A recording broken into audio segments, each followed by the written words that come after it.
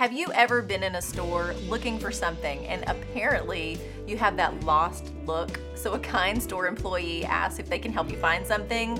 I've had that happen on more than one occasion. I may have actually been lost or couldn't find what I was looking for. Usually what happens is I forget completely what I was there to get in the first place, but it's obvious to someone I need some help. So they step in and offer much needed assistance. Just the other day, I dropped my daughter off at school, and on the way out of the parking lot, I saw two dogs walking along a very busy highway where I was. My first thought was, they aren't where they're supposed to be. They look lost. They look like they needed help, so I rolled down the window, and as soon as I tried to get their attention, they immediately came to me. They were so sweet and seemed really tired, and I could honestly tell they were so glad to be found.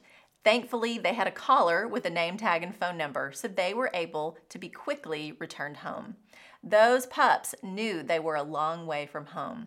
When I saw them, I knew they were as well.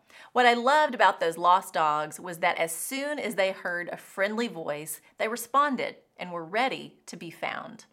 We can find ourselves lost, needing direction. Think back to times God put someone in your path at just the right time to help you find your way. Maybe you were physically lost, ran out of gas, or maybe you were spiritually drifting, questioning God and wondering if this faith thing really is the answer. A kind heart steps in to help you find your way. Those don't happen by accident. God orders our steps. There have been moments in my life I needed direction because I was lost. I needed to be found. I needed wisdom to navigate through a season of life. There also have been moments God has used me to encourage or guide someone else along their way. And what is so cool is I walk away from moments like that knowing God was in it. He used me to meet someone's need, or He used someone else to meet mine. One of my all-time favorite stories in the Bible is in Acts 8, when God uses Philip to explain the gospel of Jesus to the Ethiopian eunuch. It's so wild. God tells Philip to go south to a specific road, so Philip obeys. Along that road, an Ethiopian eunuch is traveling by chariot, reading a very specific passage and prophecy about the Messiah from the book of Isaiah. What happens next is God knew the Ethiopian eunuch was lost and needed guidance and truth. God also knew he had a faithful and obedient servant in Philip, and that he was just the man for the job to help this eunuch find his way home. Acts 8:29-31.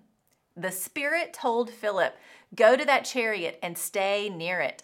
Then Philip ran up to the chariot and heard the man reading Isaiah the prophet. "Do you understand what you're reading?" Philip asked. "How can I," he said, "unless someone explains it to me?" So he invited Philip to come up and sit with him. The Ethiopian eunuch was lost. His chariot may have been headed in the right direction, but his heart was not.